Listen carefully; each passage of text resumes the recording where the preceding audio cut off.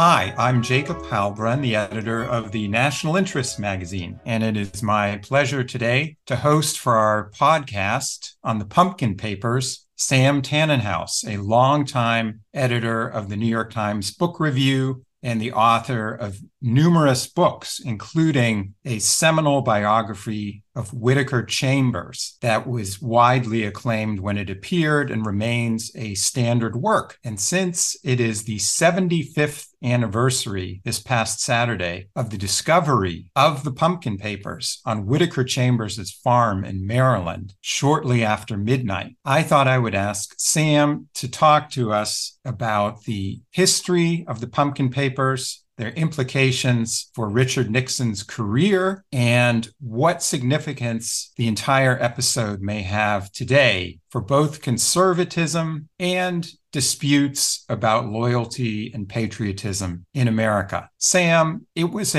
came as a bombshell when the Pumpkin Papers were first discovered. Can you explain to us why they were so significant? Sure. First of all, hi, Jacob. Good to see you. Good to talk to you. They were discovered, as you said, in December 1948. And discovered is probably not the best verb. Really, revealed is more like it, because Chambers had them for a long time.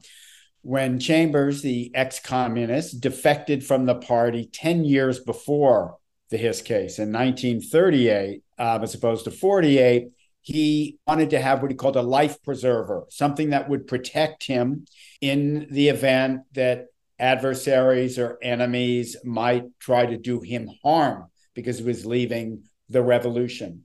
So he held on to the last batch of materials his State Department contact, Alger Hiss, had given him. There were typed documents and handwritten notes in Hiss's own hand that summarized or reported on diplomatic cables and such, kind of classified, not the top secret, but nevertheless secret traffic, code and cable traffic that was traveling between State Department in the US and Germany on the brink of World War II. So Chambers had all this material, gave it to a young relative who hid it away. And Chambers later said, when the Hiss case began, he didn't say anything about documents he had. He said only that he had been a member of an underground cell. This was in a congressional hearing in the summer of 1948, the summer before the papers were divulged, and that his Confederates had included some high officials in government. Alger Hiss was one of them. Hiss was now, left the government, was now the president of the Carnegie Endowment. And as the allegations by Chambers were challenged by Hiss and Hiss alone, everyone else kind of kept quiet, well, the other people Chambers had named, the tension grew and the conflict escalated. And the very young congressman who was heading the investigation, the House Committee on Un-American Activities, which we call HUAC, Richard Nixon, then all of 35 years old, was pressuring Chambers to deliver more evidence. That he'd been a very good and persuasive witness, but he had not produced documentary evidence. And people within the investigatory committee at HUAC began to suspect Chambers was holding something back. It was just a feeling that investigators get when they get close to a witness, that he wasn't telling them everything. He's not being fully forthcoming. So finally, under pressure from the investigators, Nixon wasn't there. Chambers invited some of them to come out to his farm in Westminster, Maryland, sort of, near the Pennsylvania border, near Gettysburg, where he lived, an hour or so, hour and a half from Washington. And he led them out to a pumpkin patch. It was late fall, it was practically winter. And the fields were kind of frozen or frosted, but there were still some pumpkins on the vine or in a patch that he had. And he pulled one of them out, and it had a carved top, and he undid it, and there was microfilm inside it and this other documentation. And those are the famous Pumpkin Papers.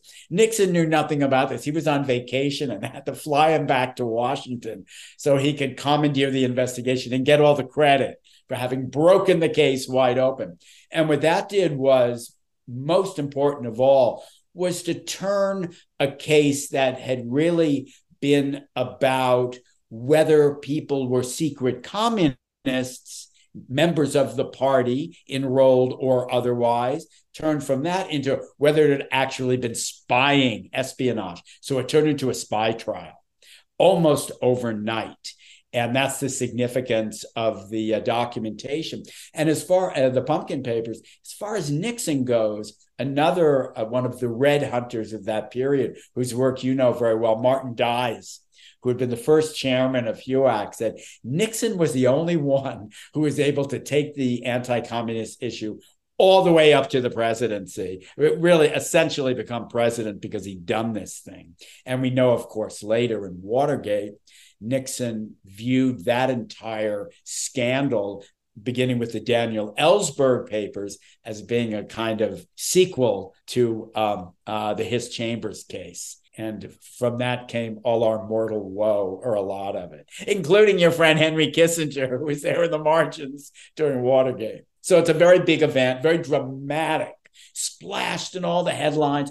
And there were actually the first really serious televised congressional hearings, were the squat, rumpled Chambers being brought into confrontation with the tall, slim, aristocratic seeming Alger Hiss. So it was great theater and important politics. It is remarkable, isn't it, that Nixon, who was only a first-term congressman, was discerning enough to seize upon this immediately and ride it successfully. As you pointed out, Martin Dies formed the House on Un-American Activities Committee in 1938, when it was not even a standing committee. Franklin Roosevelt, as you well know, Sam, reviled the committee, as did Harold Ickes. It was developed by Dies, who was a Texas congressman and a Democrat, also a member or favorable to the Ku Klux Klan, who was virulently opposed to what he saw as the New Deal communism. He wanted to target liberals in the Roosevelt administration. Now, it did take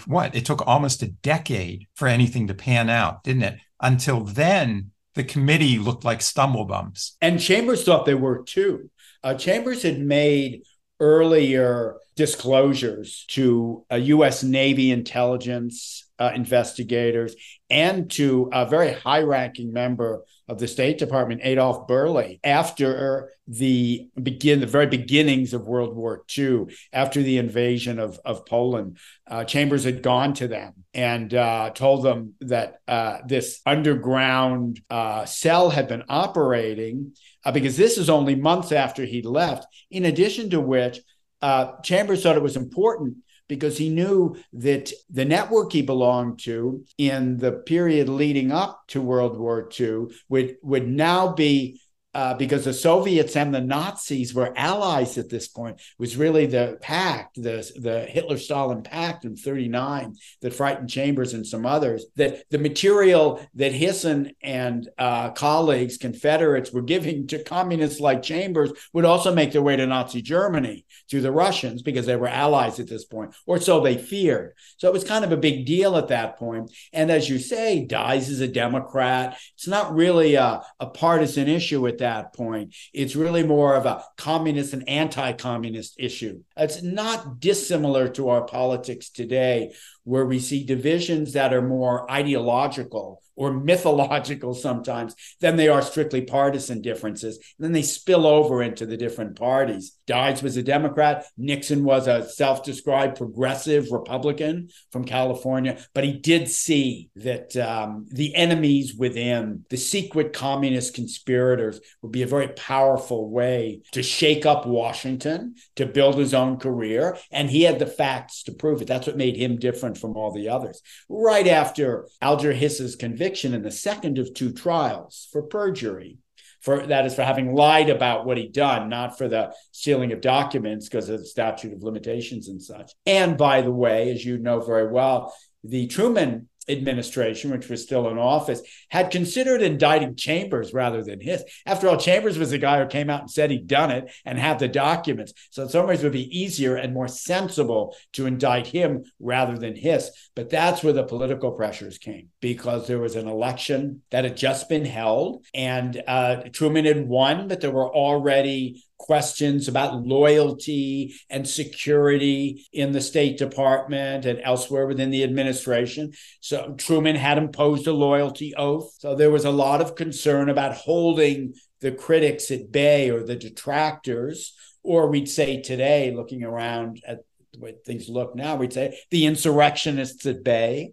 They're the ones who were responding to the really kind of emotional passions of the moment. So they decided they would indict Hiss instead. They had the two trials. Then after the second one, within a week and a half, I think it was, Joe McCarthy gave his famous speech in Wheeling, West Virginia, inventing lists of hundreds of communists still on the payroll. In this context, Jacob, interesting to consider, Hiss had already left the U.S. government. Why? He'd been pushed out. The rumors were already circulating. So they got him out. They moved him into a very powerful position, but it's still got an important job, still a non-government job at the Carnegie Endowment. There were numerous, well, as you say, there were questions about Hiss. One of the things that his defenders today say is that even if he did do it, these were venial sins, that the documents didn't really amount to a hill of beans, that Hiss, in a sense, became a martyr, that he was unfairly cast in the role of being a significant traitor. What's your assessment there? Yeah, I always found that a really difficult one. I never liked the word traitor. To me, that's, Benedict Arnold, conferring with the other side. Hiss had been an official at the Yalta Summit in 1945. And later, and I think you've written about this, the myth grew that Hiss had somehow controlled the events there. Roosevelt had been his puppet, and he had guided the U.S. into the arms of the Soviet Union. None of that was true. Hiss had also been the first Secretary General of the United Nations, which is one reason conservatives denounced it for many years to come. So a kind of mythology grew up around it that I do think is questionable. Now, Hiss's own loyalties or his ideological passions, I always found complicated. I think I wrote about this once many years ago when after my book came out, but more documentation was emerging, that I think it was a matter of kind of conflicting loyalties. You could be an operative in a communist cell and think, well, you're advancing a very honorable cause in the late 1930s, before the Soviet Nazi pact, of who's standing up to the fascists. It looked like maybe the Soviets were. And in each case, you might make a kind of situational decision. Well, I'm not going to let them see these documents, but maybe these other documents will be helpful to them. And so I prefer, like another colleague of ours, and I think a guest in your program, Barry Gouen, to set aside the really moral questions and look at them more in terms of kind of strategy and tactics, and try to understand the positions people took when they did. And I could see where many would say, whatever Hiss did, look at what Joe McCarthy over here is doing and ask yourself which is worse. That became, in fact, the basis of that entire debate for many years to come. It's again kind of parallel to our own politics of persecution. Who's being persecuted most? Is it pro-Israeli, pro-Zionist students at Columbia and Harvard, or is it pro-Palestinian students? And each one feels persecuted by the other. Each one feels the administration is not protecting them enough or giving a pass to the other one. What does this slogan mean? Is that a pro-Nazi slogan, or is it a pro-Palestinian slogan? And you end up with all these fights going back and forth that then become very useful ammunition for people who have agendas of their own. So I'm actually pretty sympathetic to that view that, well, do what the Brits did, with Burgess and McLean and Kim Philby. Just get them the hell out of there and don't make a big production of it, But our system is transparency in these things. And that's our habit as well as our system. So that's how we do it. Maybe pretension is the better word. Maybe. Yeah. Yeah. I want to zero in on you talked earlier about the establishment angle to this, which was, of course, Chambers was this rumpled fatso with terrible teeth, and Hiss, a paragon of sartorial elegance, slim, tall, beautiful suits. But Murray Kempton pointed out that, in fact, to some degree, Hiss is self-invented, isn't he? He comes from the same sort of shabby background that Chambers did. Isn't that an interesting angle that Kempton brings out? Yeah, that's a very brilliant essay Kempton wrote in his book, A Part of Our Time. It's interesting. William Buckley, who's a subject of my new book, was very close to Chambers and Kempton. And when young people came to the staff at National Review, Buckley would have them read Kempton's chapter on Hiss and Chambers, because he writes about the two of them. I remember when my book came out, which is now a long time ago, I think 97, somebody, I think it was Russell Baker, whose life and career you know very well, was writing generally on the topic. And I think he was making an oblique reference to my book, but I don't really know. But what he said is, listen, all you really need to know about this case, Murray Kempton wrote back in 1955. And I think he's kind of right about that. There are aspects to add, and I looked for them and did. And there's a story to tell, which I tried to tell.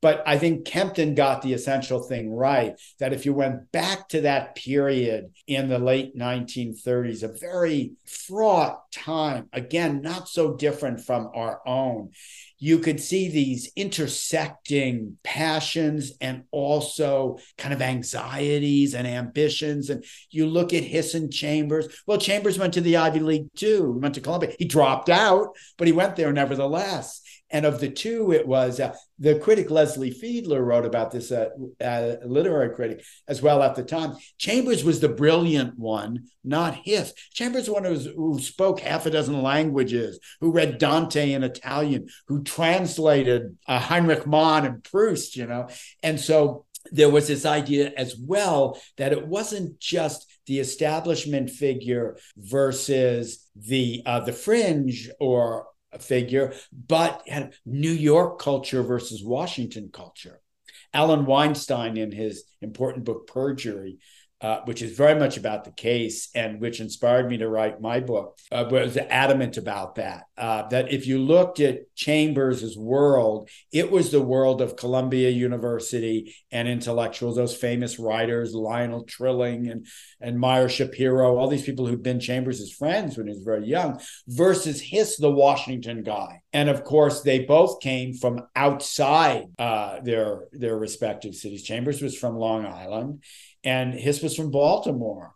And so they were both provincials in a way. They were highly ambitious, aspirational provincials who came together at this historical moment. And, that's what I try to describe in the book too. But as usual, Murray got there first. He got there first about everything, by the way. And here, a shout out to the Library of America. What are you going to do a Murray Kempton collection? Yes. Yeah, he was a brilliant. He was a great. Also, the other thing that I drew, he once wrote that you should always have sympathy for someone when they're down, even if they've done bad things. And I think he applied that to both Hiss, and I think he would have applied it to Nixon as well. I think it was a generous spirit. Oh, he did with Nixon. After one of Kempton's children died, I think one of his sons, he got a condolence letter, very affecting, from Nixon, whom he'd never been kind to in print. It's in David Remnick's great profile of Murray Kempton in The New Yorker. I read it not long ago, and reread it. And Kempton said, well, how am I supposed to be mean to that guy in print anymore? And now I kind of feel bad that I had been before. And there's a very funny line he had to Buckley, who again was a great friend of his. He said, my God, I'm starting to feel sorry for Roy Cohn. If you kicked anybody hard enough, then Kempton would come around. And that is not a bad way to proceed. We could use a little more of that. very broad empathy. I think a number of the great journalists of that period had it, but Kempton was singular. So get our little Murray Kempton kick for a while, because he's been much on my mind. The younger writers who came up in that period, like Joan Didion and John Gregory Dunn, Gary Wills, Kempton was their hero. To this day, Gary Wills will always cite Kempton. Say Kempton always got it right. Kempton knew better than anybody else. Kempton thought harder, wrote better,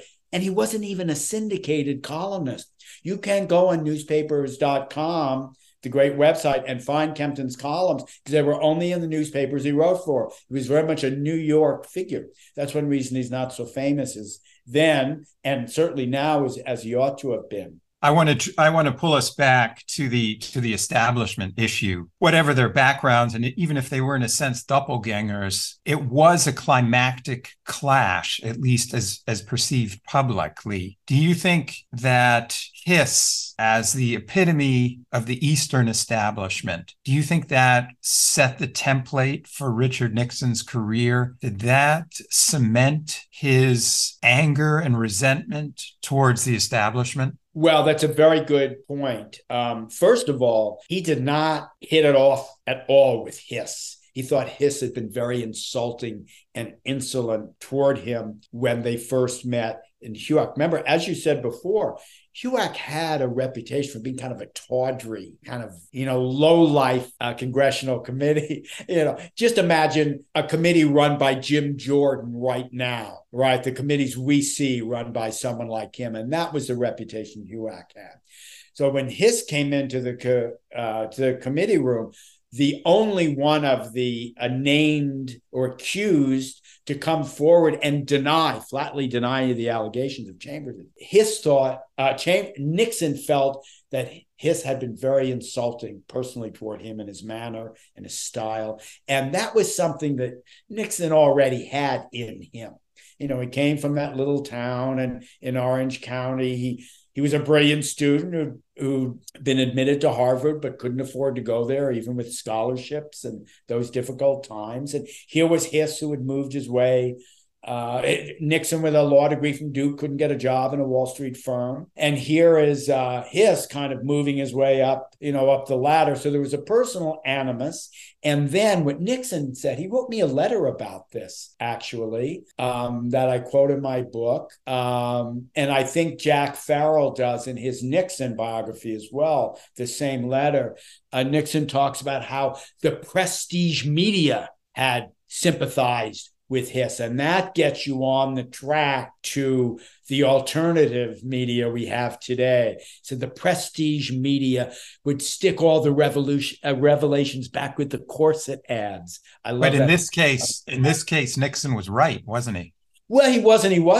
He had one newspaper very much behind him, the New York Herald Tribune, and you could make the case that was the most establishment paper of them all, even more than the New York Times, because Nixon had been guided through much of the investigation by a Washington journalist, Bert Andrews, whose work was getting on the front page of the Herald Tribune. So it was not quite so biased as Nixon said. In fact, if you roll back the Nixon history a little bit, and you look at how he made the famous Checkers speech in 1952, went on television, made the direct appeal to his voters and such. Why would he do that? He did that because he thought media actually treated him pretty well. He thought he did well on media and that he could summon support. Nixon's coverage was not really that negative. Where it was critical was the New Yorker magazine or Harper's Magazine. If you looked at the more elite, the smaller, more elite journals, then Nixon was getting criticized more. But there were hardly attacks. In addition to which, if you keep that in mind, all right, so there are magazines like The Nation or The New Republic or The New Yorker that are not being so kind to Nixon or seem to be sympathizing with the wrong side. Well, that's how William Buckley and company come up with their own version. Well, remember, Herblock had the cartoon of Nixon crawling out of the sewer, right? Yes, and that was a little later. That was in the 50s. Right. It was after McCarthy had come. And I think that's what really got what turned the coverage against Nixon was the rise of McCarthy and also Nixon's own campaigns. Nixon had campaigned when he was first elected in 1946. By calling his opponent kind of a fellow traveler when he ran for the Senate in He called her 1950. pink down to her underwear. Yeah, against Helen Gahagan Douglas. So Nixon was very much a roughhouse campaigner. And that's what really came back to haunt him. When he was actually doing the job, we'll call him as prosecutor in the Hiss case, he was actually very careful and very good. But it was that other thing that was always lurking in him. That's why there's so much great writing about Nixon. He contained multitudes. He contained all the darker multitudes in our politics. And so Nixon could be both things at once. He could be the brilliant foreign policy thinker and the brilliant strategist for cornering Hiss and showing him up, and at the same time resentfully denouncing all his critics. We see this all the time. We're seeing a lot of it today. So are we reading history backwards if I say that the Hiss case, as you pointed out, led to McCarthy or set the stage for McCarthy and the Wheeling, West Virginia speech? And then you have an article by Jamel Bowie the other day claiming that the Nixon administration's contempt for democracy and the Constitution then led the path down to Trump? Or do you think Trump is sui generis? Well, I would say my classic kind of answer, he's certainly sui generis, but those other things are true as well. I mean, Nixon himself wanted to fire civil servants, as we know, and install his own operatives in what today is called the deep state or administrative state. He had a plan to do that, and it's been written about. He didn't trust anybody in the government bureaucracy, neither for that matter did Franklin Roosevelt or John F. Kennedy. That's why they always worked around them. Why does Kennedy have McGeorge Bundy in the White House deciding what the foreign policy, what this Harvard dean is going to decide where we fight the wars? Well, it's because he didn't trust the State Department, didn't trust the CIA. All of that comes out of Kennedy and Nixon. Nixon didn't trust the CIA either. And there are Nixon defenders now who think it was the CIA who kind of set him up in Watergate. We've heard all this. So my answer, Jacob, would be those are persistent strains in our politics. And it has to do, I think, with confusions about what we mean by our democracy. Critics of it or clever analysts like John Calhoun, were right about some things, right in the sense that our democracy can become what Frank Fukuyama calls a vetocracy. Minorities can actually dominate what happens in our government. They can dictate the outcome of elections. We've seen this time and again. And the distrust of the institutional forces in the government is one that often makes a lot of sense. That's what gave us the anti-war protests in Vietnam, was distrust of the Pentagon, distrust of the policymakers. It was the policymakers who gave us the Bay of Pigs. Gary Wills wrote a brilliant book about the Kennedy imprisonment, that says it all began with the Bay of Pigs. You can follow a whole line of cause and effect from the Bay of Pigs through the disasters of Vietnam. So I don't really have a problem. I don't really disagree with those arguments. I think sometimes we tend to kind of valorize the institutions themselves as if there's something really impersonal about them, when it's not really the case. They reflect the people who staff them and also the presidents they work for. Remember when Nixon fired Archibald Cox, it was the most respected legal thinker in the country, Alexander Bickel, who said he has every right to do it. Archibald Cox is working for the Justice Department. The Justice Department does actually report to the president. That's why when you look closely at the discussions now where we talk about the autonomous Justice Department, the careful ones like the New York Times will always say, since Watergate, the Attorney General has been assumed. Well, that means before then, he wasn't assumed to be a neutral actor. I have a theory. I'm not going to pursue it, I don't think, because it'll make me sound even crazier than I already do, that a lot of the trouble began when John Kennedy appointed his brother to be the Attorney General. His 35-year-old brother, who'd never been a judge, who'd never been even really a serious lawyer. He'd been an investigator for Joe McCarthy's own committees. And he's made the Attorney General of the United States. It was denounced at the time as the worst sort of nepotism. We can say whatever we like about Donald Trump and his kids. I don't think he appointed any of his family to be the Attorney General. And that's for the next term, Sam. Yeah.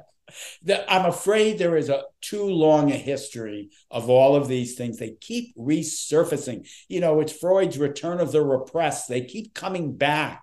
It's not as if they've invented just now. It's not happy history, but there it is. So, since we're talking about the evolution of conservatism and the effects, the conservative war on government, you talk about it in your book, The Death of Conservatism, how the conservatives are revanchist, try to hijack the state for their own ends. I'm wondering, I can't resist asking you what you think, if you've read it, of Robert Kagan's much touted new essay in the Washington Post, where you, by the way, are now, I guess, a contributing editor to the book review. What do you think of his take that we are, in fact, sleepwalking into a new Caesarist dictatorship under Trump? Caesarism is the charge that conservatives used to hurl at Democratic presidents. Do you think Kagan has it right, or is he misreading what would happen under a Trump presidency? Well, Kagan is a very interesting writer, but I take it all with a grain of salt. In fact, I was just telling one of our colleagues the other day that there's an essay I think you, Jacob Heilbrunn, ought to write called Second Thoughts on Robert Kagan. That is, which is the title of maybe the greatest essay George Orwell ever wrote. Christopher Hitchens told me he thought it was the single best thing Orwell ever wrote on the strategic thinker James Burnham. And what Orwell noticed in Burnham's writing, this piece was written in the mid-1940s, was that Burnham had a habit of looking at whatever was happening in the moment and melodramatically expanding on it in what sounds like an almost prophetic detachment, warning of the dangers to come. And then 6 months later, when things look different, he finds a new thing to be catastrophic about. So with Kagan, I think, all right, we go back to that little book he wrote before the Iraq invasion, which he wholeheartedly supported, and without which, by the way, we might not have Donald Trump, and said, well, the world breaks down into two groups, right? They're the militarists like us in the US who want to save the world. And then there are the wimps in Europe who don't want to. And then we go back, who are afraid of battle and conquest. Then we go back and look at it and we say, well, wait a minute. They just thought invading Iraq might be a bad idea. Why does that make them some kind of mythological force in the world? Maybe they were right about this. Well, so Kagan will write a book that says that, right? I think what you're talking about is a neocon apocalyptic mindset that is now being applied to U.S. domestic politics. Well, what Orwell saw in Burnham is what look like warnings about the dangers of power are actually kind of cultish. And I think you write about this in your important new book, was actually a kind of transfixed cultish worship of power. Why is Kagan always telling us about these huge, dire threats that can only be met with these huge, dire counter actions, right? It's a world of fantasy. The fact is, if 50, right, and a half percent of the people vote for the Democrats, which they are thoroughly entitled to do, this might not happen, Or, and I think Bob Kagan was right about this in the long piece, had Trump been convicted the first time he was impeached for obviously breaking the law, that was an even as clear an example of what the framers described as impeachable offenses, secretly conspiring with a foreign power to undermine our politics. Hamilton himself could have scripted, the English would be much better, that conversation with Zelensky. Where were the Republicans then? Where was Liz Cheney then? Right? Where were the great prosecutors of January 6th then?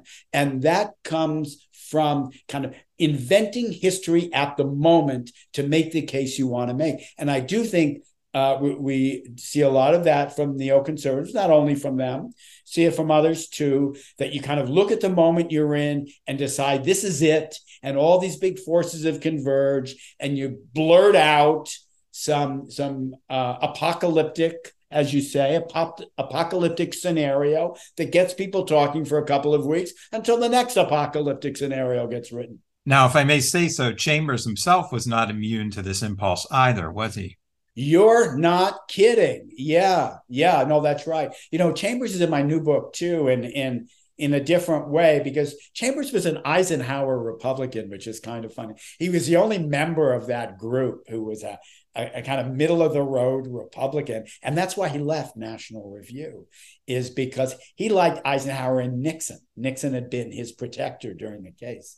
Now, this is long before Watergate, of course, but Chambers was also given to these apocalyptic utterances, right? The most famous one is, we're leaving the losing side. He actually wrote world, we're leaving the winning world for the losing world and all of this stuff, because as some people, including Jim Burnham, saw, Chambers was secretly still kind of a Bolshevik. There's this Bolshevik quality that he had. They all kind of had that. And that gets back to Kagan too, doesn't it? He's saying essentially that he's afraid he's on the losing side.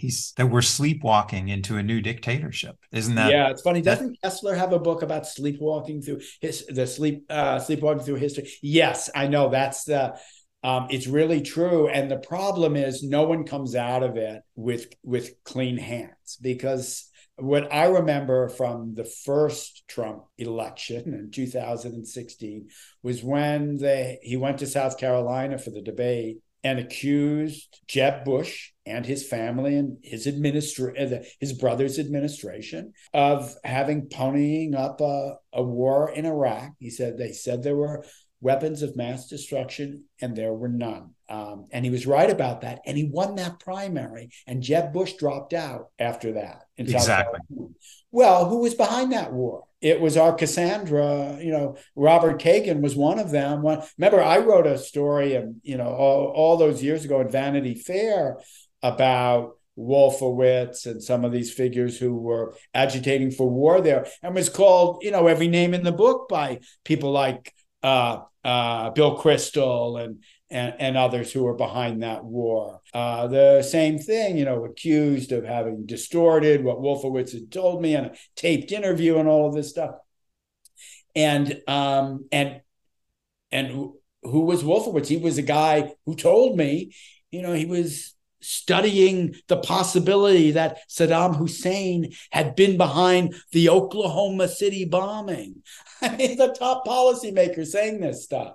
And that was, this very well. You've written about them. You wrote the book we have now on the neocons. Is they always know they're right. And they're, remember someone said this at a conference you had. I think it might even have been the departed, as it were, Dimitri Simes himself, who said Nixon told him, the neoconservatives are very good at argument, but maybe not so good at analysis. And I would say, yeah, Bob Kagan is a really good polemical writer. He has that melodramatic gift that Burnham had. He can get you all stirred up. He can gather his evidence and make you think, yes, we are walking into a hellscape. We're 3 steps away from it, and we have to act now, although we never really know what action we're supposed to take. We do remain a democratic republic where people vote and choose their representatives, good or ill. But it's a kind of poetic overstatement. And I'm going to add one little thing. A piece I've been reading, I really recommend to viewers, listeners, is the great literary critic Kenneth Burke. Many years ago, the beginning of the Cold War, I think it was 1947, he gave a lecture, turned it into an essay on ideology and myth, and how what sounds like ideology is often really a kind of poetic myth making. And it's really worth reading. I mean, his writing could be a little naughty. You have to untangle a little bit. But then it becomes really clear that the terms we use to talk about imminent dangers and underbellies of weak nations. All of this is the language of poetry. I mean, not very good poetry, but it's poetic language rather than strategic language. And that's what I see in a lot of this writing you're talking about. It's a mythography. It's not really. Walter Laqueur said that many of the neoconservatives were frustrated English professors. Yeah, that's what I am too, by the way. He called it Shakespearean trauma. Oh, very interesting. Yeah, no, that's what a lot of them are. But there is the possibility, of course, that Bob Kagan is completely right, and that would be a sobering one. Well, of course, there's the possibility he's right. That's what makes it interesting, and I welcome a piece like that. I don't mean to be to disparage it. It's just I'd be a little careful, right? In just to completely taking it in, because people argue. They maneuver when they argue. They select the information they give you, and they want to be interesting writers. I mean, I don't so much anymore, but I had those ambitions too once. To want to have my stuff read and argued and debated about by the 11 people who think it's important, and count whether 7 of them like it or 4 of them, and that sort of thing.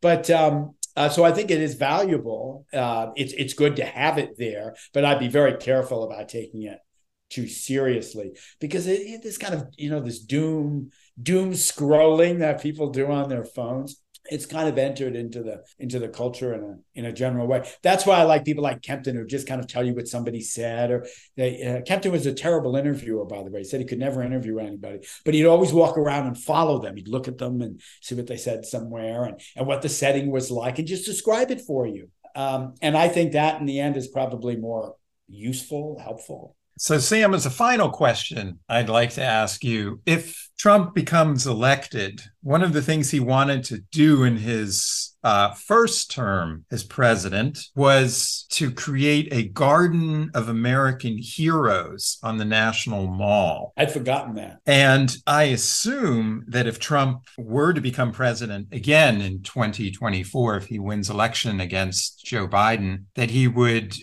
resume his ambitions to create this garden. Do you think that one of the people in that garden should be Whittaker Chambers? Wow, Trump's garden.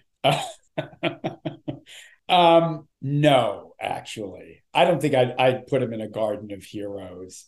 I think he belongs more, since we're talking about poetry, it's more in that Marianne Moore poem about the real toads in imaginary gardens. Chambers, in a way that I identify with, so I do not say this in disparagement. Talk about the rumpled, versus the elegant, and the short and squat versus the tall and slim. Well, we all know where I fit there. So I'd say more that he's kind of a memorable toad, and we ought to have more toads on display. Toad, and also a hedgehog, in that Isaiah Berlin formulation. Chambers was a guy who got one big thing right. And that's important.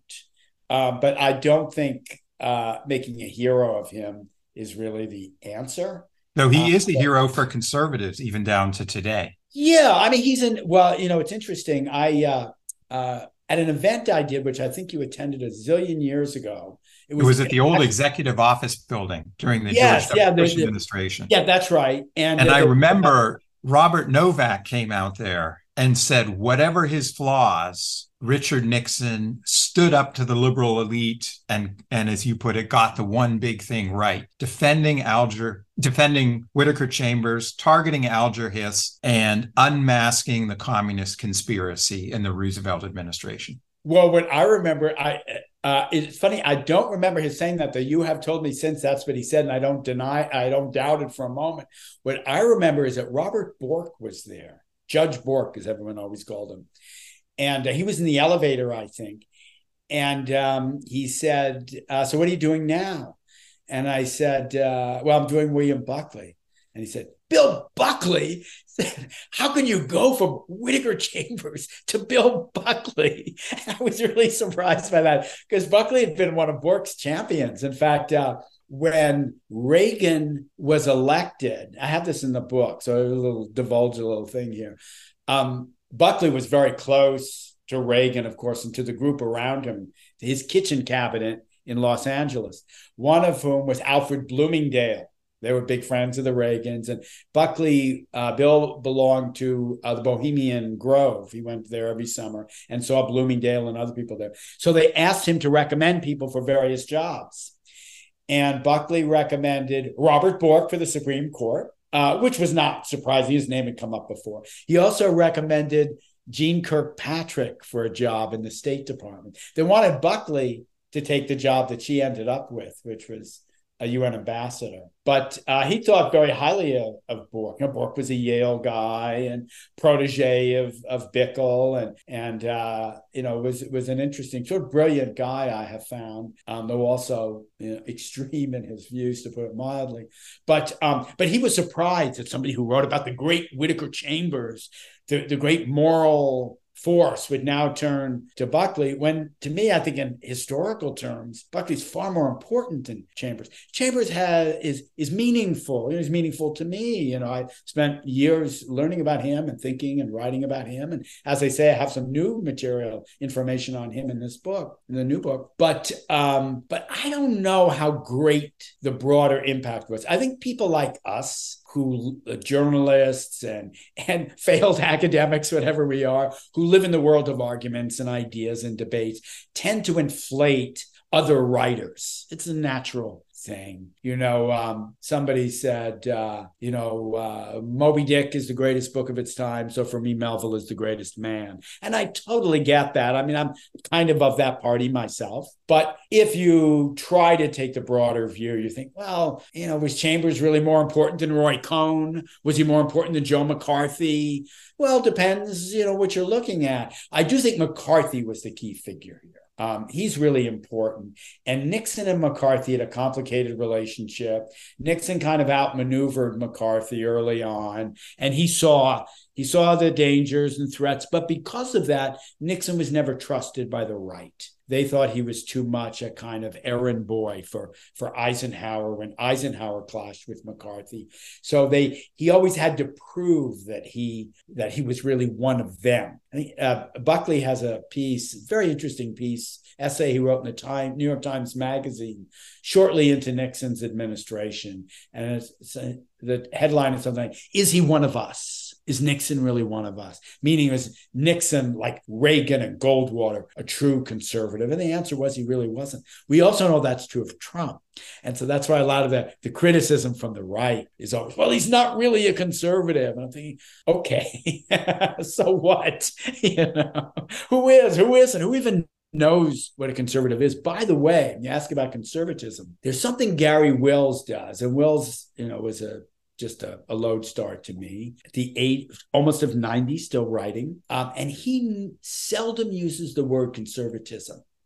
He uses the word conservative and conservatives. And I think he's right, because it's not an ism. It's more of a kind of state of mind or a set of attitudes or beliefs that you hold at a particular moment. It's not an ideology. I get a lot of emails from something called freedom conservatives. Have you seen this? They call themselves freedom. And I'm thinking, well, what does that mean exactly? You think, are the other ones enslavement conservatives?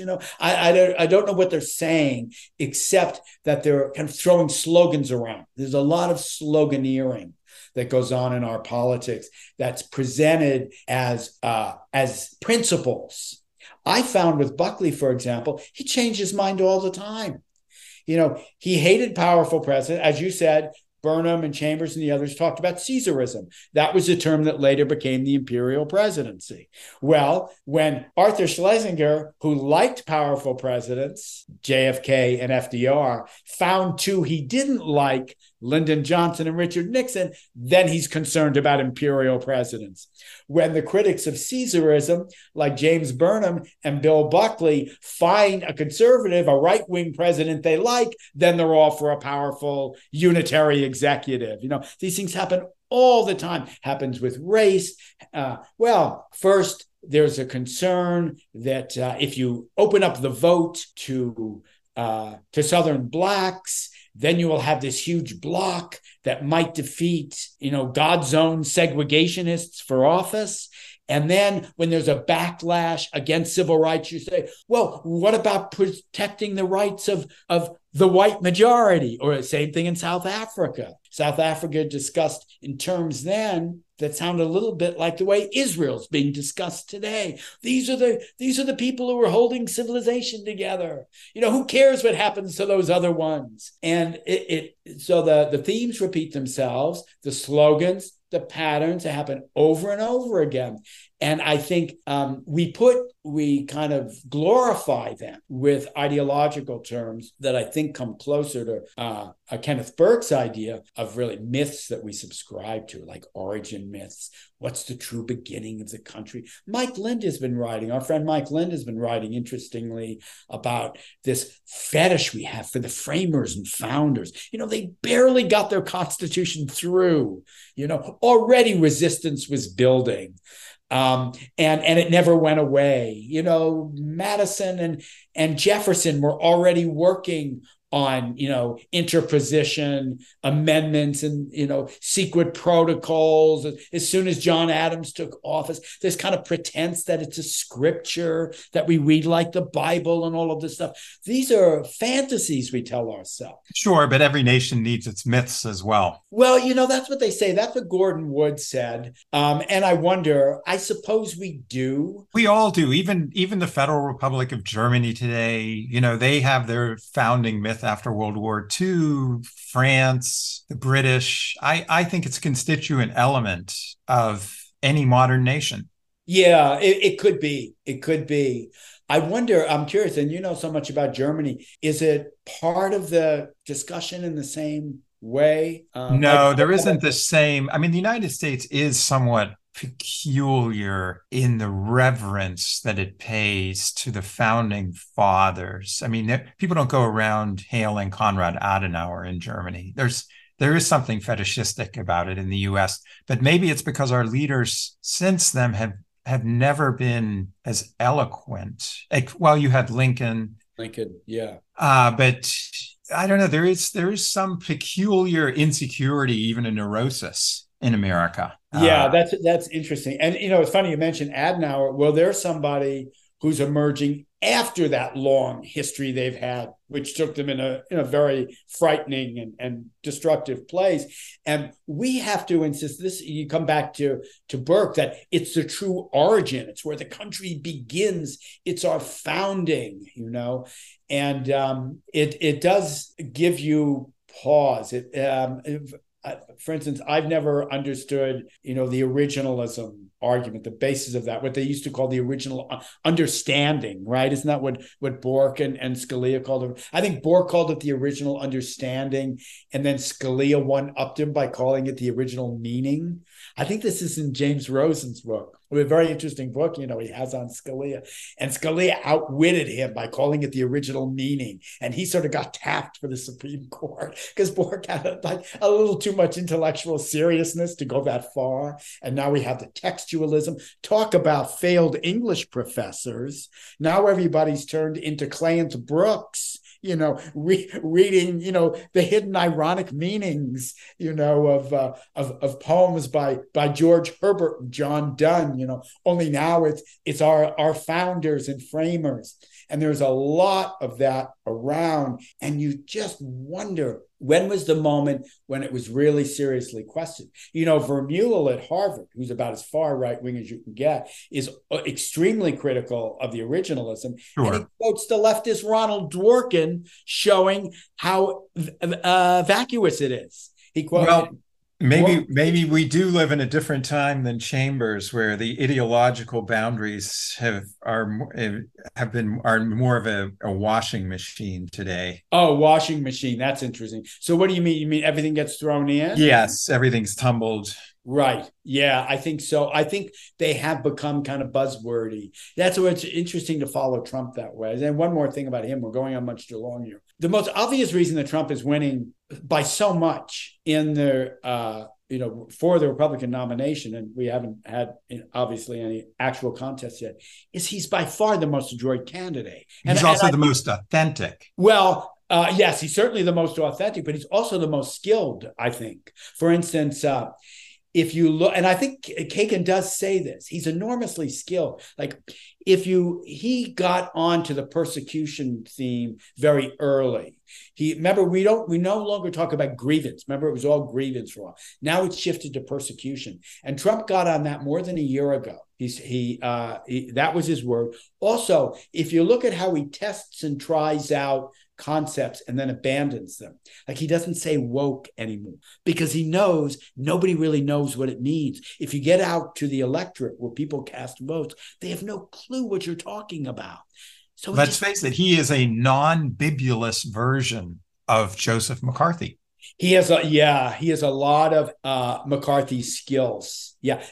Bill Buckley remained loyal to Joe McCarthy to the end. That is the thread of the conservative movement that we can trace. It's not the conservative movement, but it's an important element of it.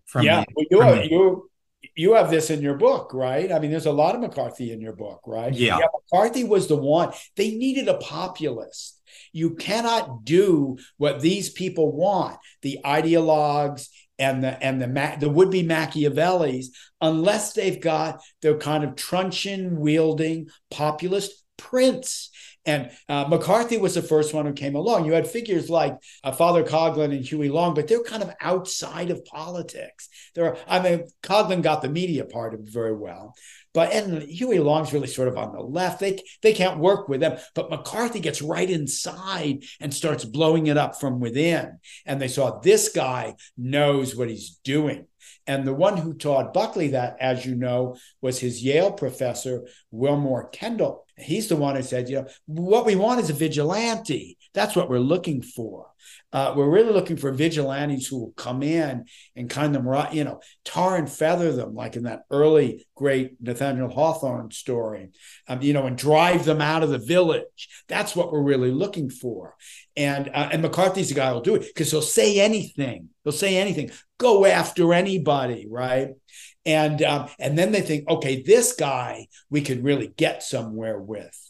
And with Lindbergh couldn't do it either. Lindbergh was too kind of remote and genteel and had too much self-respect. But McCarthy, then George Wallace came along, and that was a narrower thing. He was also too much a New Deal populist for them. But McCarthy gets them closer. Then Trump comes along. Sarah Palin was their kind of placeholder. Then Trump comes along, and he has that kind of brashness and the aspirational thing so other people look at him and say, yeah, if I had $1 billion, I'd get a gold-plated Rolls Royce and get the biggest Mac McDonald's has got on the house, and I bring them all back. I get the triple milkshake, right? And all this stuff. And you think, yeah, that's what Trump does. Like that's the way a rich guy does it. A rich guy walks there a lot, doesn't pay his bills, but he gives out the $100, tips to the caddies and the groomsmen at the golf course. That's how you do it, And it's a very American thing. Early on, Chambers said to Buckley, I don't understand why they're calling him this kind of foreign fascist. No, he's a very American type, And Trump has that too. right out of Yes. scenes and Absolutely. Sam, to use a WFB word, this was an enormously fructifying conversation. As anyone who has still made it to the end of this podcast will be able to discern, we could go on for another 7 to 8 hours, and in fact, often have in a private capacity. Yes. So I would like to thank Sam, who has a very important new book coming out on William F. Buckley this fall from fall of 2024. Fall of 24 from Random House. And it's been eagerly anticipated. And I'm very grateful to Sam for coming on this podcast and sharing his capacious knowledge of all of these events. And I guess I should personally thank him here as well. He's someone, if I may say so, who has stimulated and helped inform my thoughts on American politics and conservatism for several decades now. Thank you again. Is that a way of saying we've had a lot of drinks together? Definitely. Thank you, Sam. Thank you, Jacob. My pleasure.